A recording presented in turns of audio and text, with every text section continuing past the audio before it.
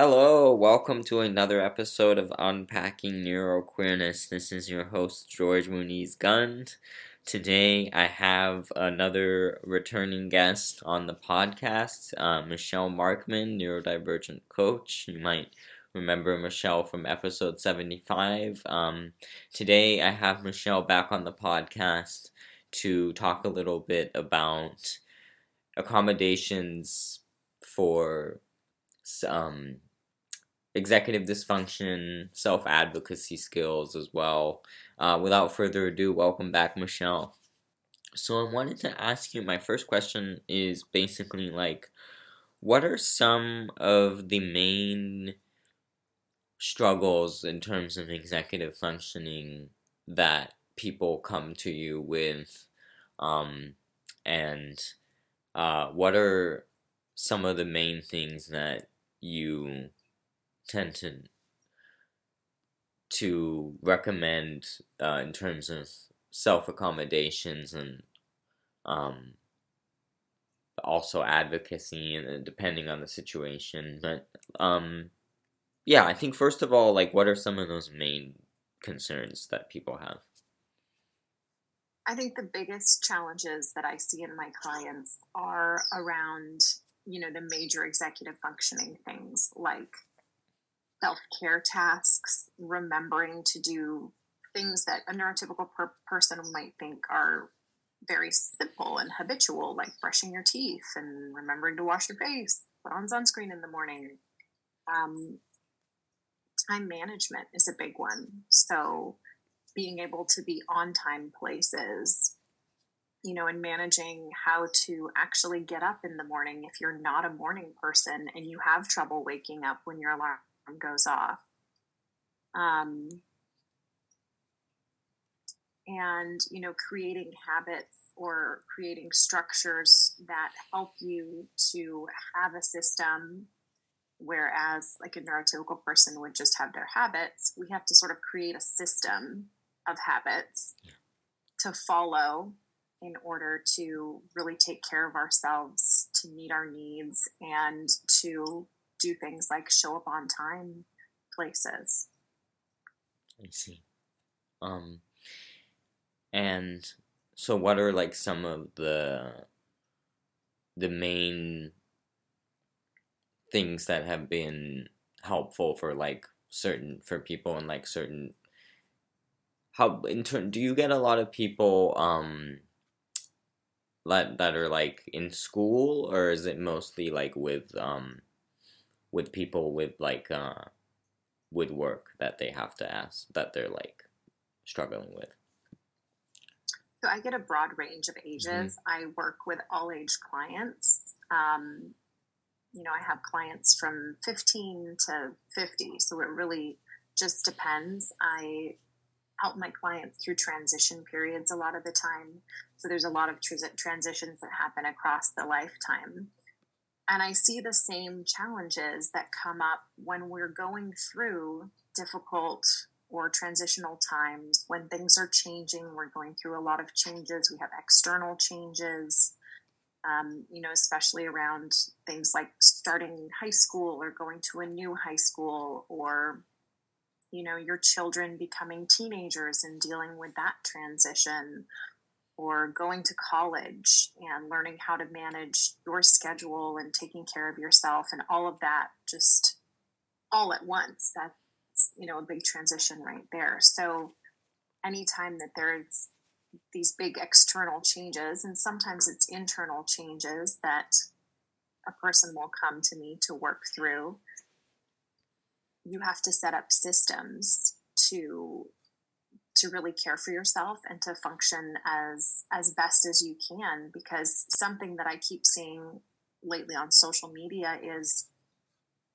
a lot of neurodivergent individuals will be able to obtain work, and they'll be able to work, but then they can't do anything else because they feel like the work takes all of their energy. But I do want people to know that once you set up systems to take care of yourself, you can have a life and work and be neurodivergent, autistic, ADHD, whatever your diagnosis may be. you just need maybe a little help figuring out exactly how to do that. And that's what I do. I see. And so, would you say that it just depends, like, by person and like each person and each situation? Some of these systems that they come up with, for example, like people that are like in that are like maybe 15 to 20 or that to like 20 that are like in high school or college, what are some of the examples, what are some examples of like systems that they've been able to build and you've seen that it's been able to help, that it's been helping them? Yeah, definitely. So for that age range, I always recommend having a set schedule. Actually, for most age ranges, I think for pretty much every age range, I do recommend having a set schedule of at least the basic self-care stuff to start with. So scheduling what time you're going to brush your teeth and wash your face, whether that's 8 a.m. or 10 a.m. or 6 p.m. or 8 p.m. every night, but doing it at the same time every single day. Sometimes putting a sticky note up on your mirror in the bathroom that says, brush your teeth, wash your face, put your sunscreen on, just having that visual aid. Sometimes people need pictures of the tasks that they need to do posted up in the bathroom, for example. And then also having calendars, and whether it's a physical calendar, a paper calendar, or a combination of a paper calendar and the calendar on your phone, and then also using reminders in addition to the calendar. There's a variety of different reminder apps that you can use, setting alarms in your phone for important meetings, important times you have to be somewhere, setting an alarm for before you have to be there. So you set an alarm for the time to leave, and then a reminder alarm for 5 minutes later if you haven't left yet. Just really setting up a structure that's fail-proof. Because if you have multiple reminders, then when your mind wanders, you get distracted or you're hyper-focused, and that first one goes off and you silence it. If you have another one, it can kind of snap you out of it and remind you, oh yeah, I have somewhere I have to go and I need to leave now to get there. I see. So reminders are really good. Pictures, lists, putting up sticky notes in places that you're commonly in to remind yourself to do tasks, and then setting a specific schedule of when to do those tasks. And a sleep and wake schedule is also really helpful. I know it's super hard when you're in your teens and 20s, but if you can kind of have a ballpark sleep and wake schedule, it'll just make your life so much easier. Yeah, I agree.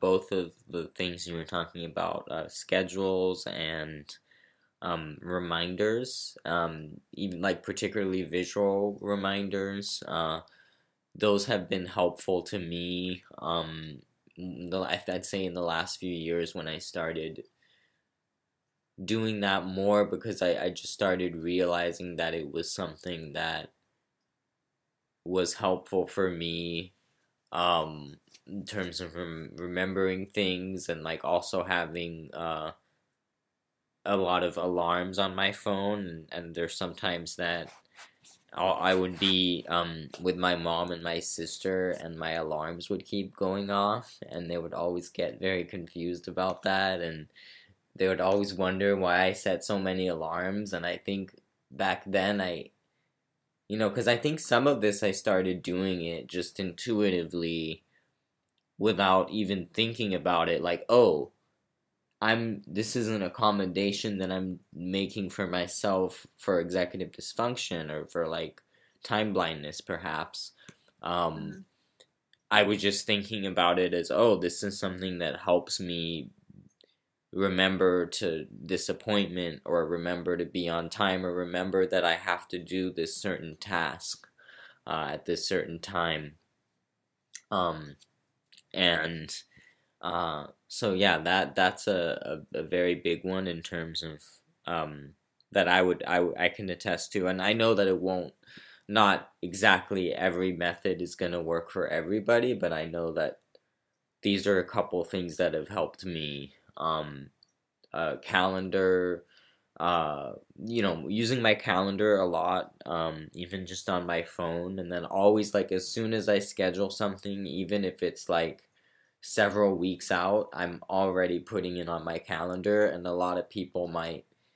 you know, a lot of people might not understand. They might think that I'm like, overdoing it or whatever, because to them they don't usually need it, but to me, um, it's helpful to do that because I can easily forget, especially if it's something that I've scheduled out like 2 or 3 weeks out. I want Mm-hmm. to like remember like that I want to have it registered there, because then if I like maybe 1 week later and I forgot to put it in, um and uh and then I'm really not, I feel like then I'm really not going to remember. So yeah, so that's, calendar, setting my putting it in my calendar, and then of course visual reminders, like that can be really helpful as well, like post-its, or just like putting things. Also, what I've found, something that I do sometimes, like with mail that I need to open, or like something that I need to get to um before I leave the house or whatever, I'll remember, like I'll put it in a strategic place that I know I'm gonna Mm-hmm. see it before I leave. Or even like I worked with someone that used to put like, they had piles of mail like that they needed to get to, and they couldn't forget, so they would literally like put it on the floor. So they would like so they couldn't like go by it without stepping on it or whatever, or bumping into it, I guess. And then remembering, and I always found that that was very interesting, and that was, I don't even know if this person was neurodivergent or not, and this was before I understood a lot about my own neurodiversity, or accommodations. But I just always found that very fascinating, how she did that, like by how she knew that that was gonna remind her. It was just something that you don't usually think of, or that not something that they would teach you in school or anything. Um, Mm-hmm. so yeah, and then with sleep schedules, the other thing you mentioned, that's also been really helpful for me, because I have struggled a lot with insomnia over time, particularly due to hyperactivity and like racing thoughts, and especially if you're having a lot of stuff going on in your week or whatnot. I know that sometimes it can keep us up at night, and then so what's been really helpful, two things that have been really helpful with that, are having a schedule and like keeping it. And so like even if I have a poor night's sleep, I wait. I've realized that it's, even though I might be really tempted to take a nap during the day, if it is better when I wait until like 9 or 10 p.m. If I go to bed at 10, I wait until 10, and then I sleep through the night, and then I'm not like waking up in the middle of the night. Um, that's one thing that's been really helpful. Another thing for me particularly has been um, only only going to bed when I'm ready to go to bed, because I used to like spend a lot of time in bed doing other things, and I feel like that kept my mind in like activated, so it was harder to fall asleep. So that's been another thing that's been helpful. But yeah. Um, anyways, I my next question is, I guess, more about like what are some, in term now, like, cause since the last question was about like people that are in school, in terms of people that are a little bit older and that are possibly like entering the job market, what are some of the main things that they've struggled with, and things that have been helpful for them? Yeah, so one of the common ones that I see is really just managing a schedule. And I think that's across the lifetime. So, setting up your schedule strategically and time blocking can be really helpful. So, literally scheduling everything you do from the time you wake up to the time you go to sleep, including meal breaks, including exercise, including time outdoors. And then structuring your physical environment in a way that's going to set you up for success. So, packing and preparing your lunch the night before if you're going to work and you want to take your lunch, and having it in the fridge ready to put in your cooler, putting whatever you need to take with you to work into a bag or a briefcase or backpack or whatever it may be, and putting it by the door so it's ready to go, so that everything is really just set up in advance and strategically prepared for you, so that when you get up, especially if you're not a morning person, you just check off the boxes. You may even have a physical notepad or a checkoff list in your phone that you would check and go through that lunchbox, purse, briefcase.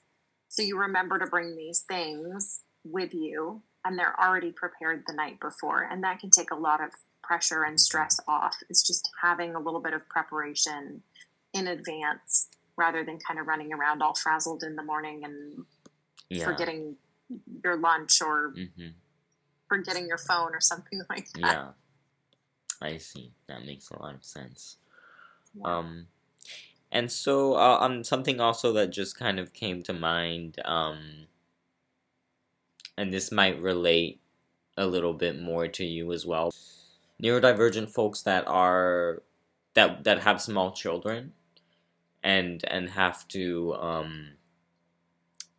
they have the challenge of parenting and self-accommodating at the same time.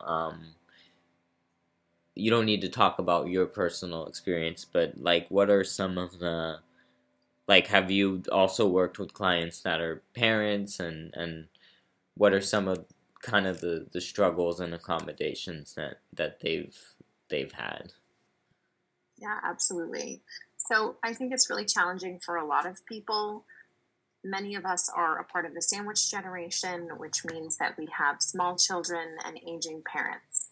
So there's a combination of taking care of your children and helping your parents through health challenges and natural aging processes.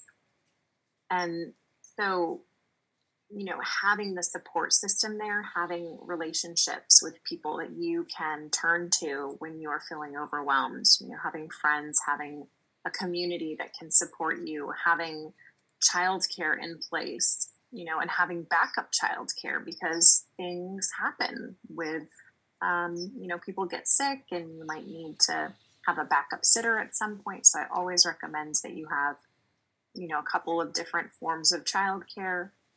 If your child is in childcare, you're working.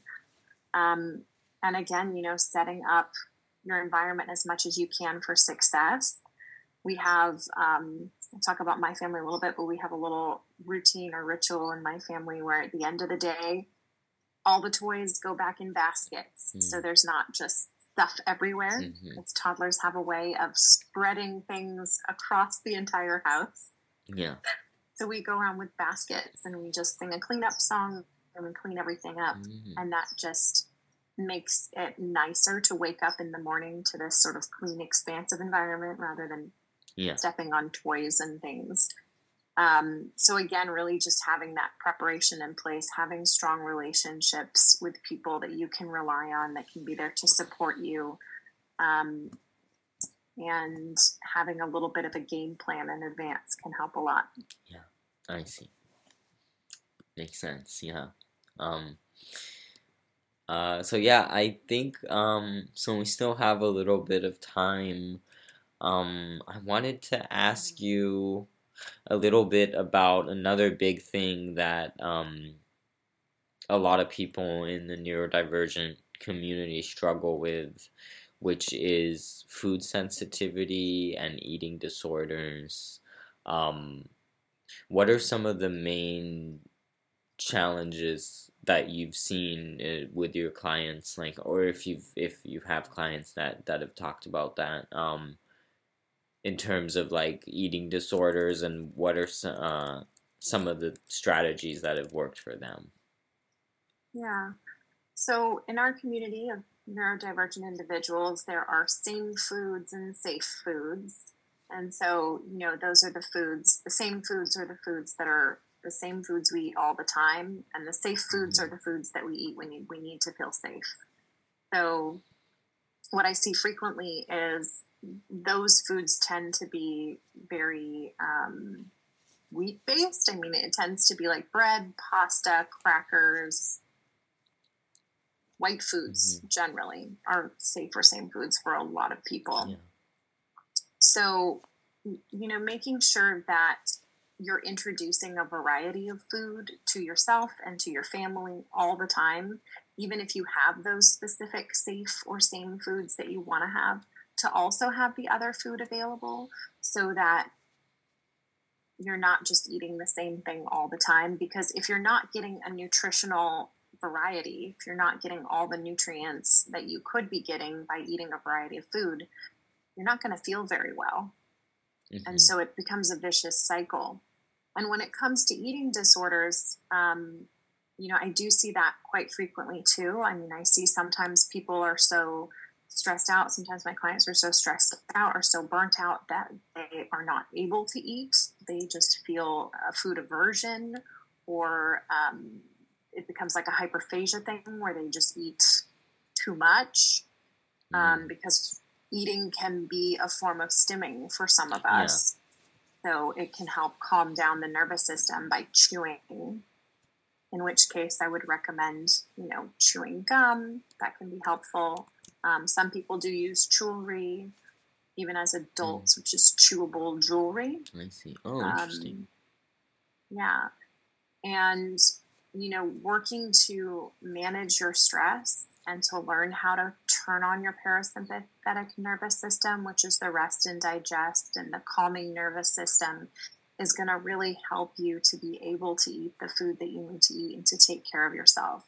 I definitely don't specialize in eating disorders, but I do see them, and I do encourage my clients, to get the help and support that they need. And it's always good to seek the advice of a mental health professional if you're having an eating disorder that's affecting your life. I see. And I know that also a lot of the problems we have, and I've come to discover this recently, but at least a lot of the struggles that I have and with certain kinds of foods tend to be sensory related. And is that and that was very interesting when I discovered that again. Then it just made so much sense, but it's something that I never really thought of, about like how the texture of certain foods is just so off-putting. And it's like, and it wasn't really until I started reading about it was when I read about other neurodivergent people that were talking about like this, like that they can't eat a certain food because if they try to eat it, they'll gag.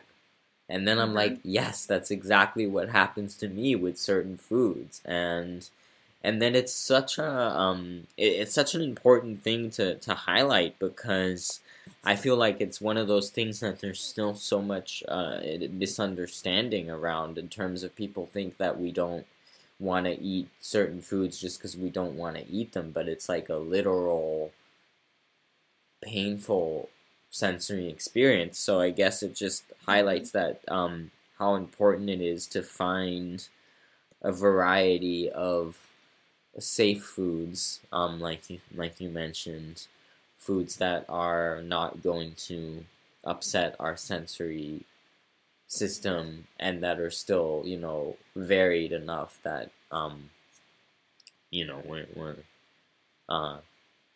that it doesn't lead to problems. So yeah, that's smoothies can be great if you haven't tried smoothies, or Juice blends. Yeah. That can be a great way to get vegetables and fruits in, especially if you add apples or bananas, if you like those flavors to your green juices, makes them taste good. Yeah, that's a good point. I did smoothies. I like smoothies as well because you don't have like the sensory problems that you get otherwise. Yeah. So another thing I wanted to touch on briefly, since we still have a little bit of time, if it's okay with you, is PMDD, and that this, of course, being something that affects neurodivergent people that are assigned female at birth. And I do have several friends that have mentioned to me that they struggle with it, and I know it's a big thing in the neurodivergent community. So I wanted to ask you a little bit about what kinds of if you've had clients come to you with those problems and what's been helpful for them with that. Yeah, absolutely.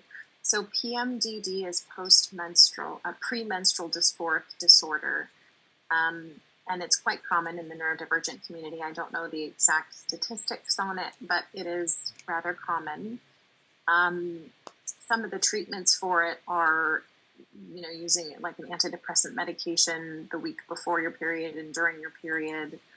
There's also holistic treatments that you can do, which is monitoring your diet and sort of avoiding like red meat and salty food right before your period, just tracking it and being aware of your cycles, because women run on about a 28 to a 32 day cycle, whereas men run on a 24-hour cycle. So what do I mean by that? A man's hormones will fluctuate in a 24-hour period through his entire cycle of hormones. A woman's cycle of hormones is going to take 28 to 32 days, depending on the average length of your menstrual cycle. So if you're monitoring your cycle and you're aware of what phase of your cycle you're in, you can start to actually care for yourself by changing the foods that you're eating to support that phase of your cycle, choosing to do certain activities during certain phases of your cycle. Like, for example, doing a podcast like this would be ideal during my my ovulatory phase, because that's when it's best to interact with others. And then say, like, if you're on your period, then you want to kind of take care of yourself more and spend more time resting and just really doing whatever it is that makes you feel good, whether that's spending time outdoors or getting additional rest or watching your favorite shows, but really understanding how your cycle works and the different fluctuations that you're going to have during that cycle, and that it's over a period of weeks and it's not just necessarily one day, can really be helpful for clients. I see. Very, very good. Yeah, so of course I don't have lived experience to talk about with that one, but I know a lot of people that would benefit from this information. So thank you for that as well. Those are pretty much all the questions I had for today.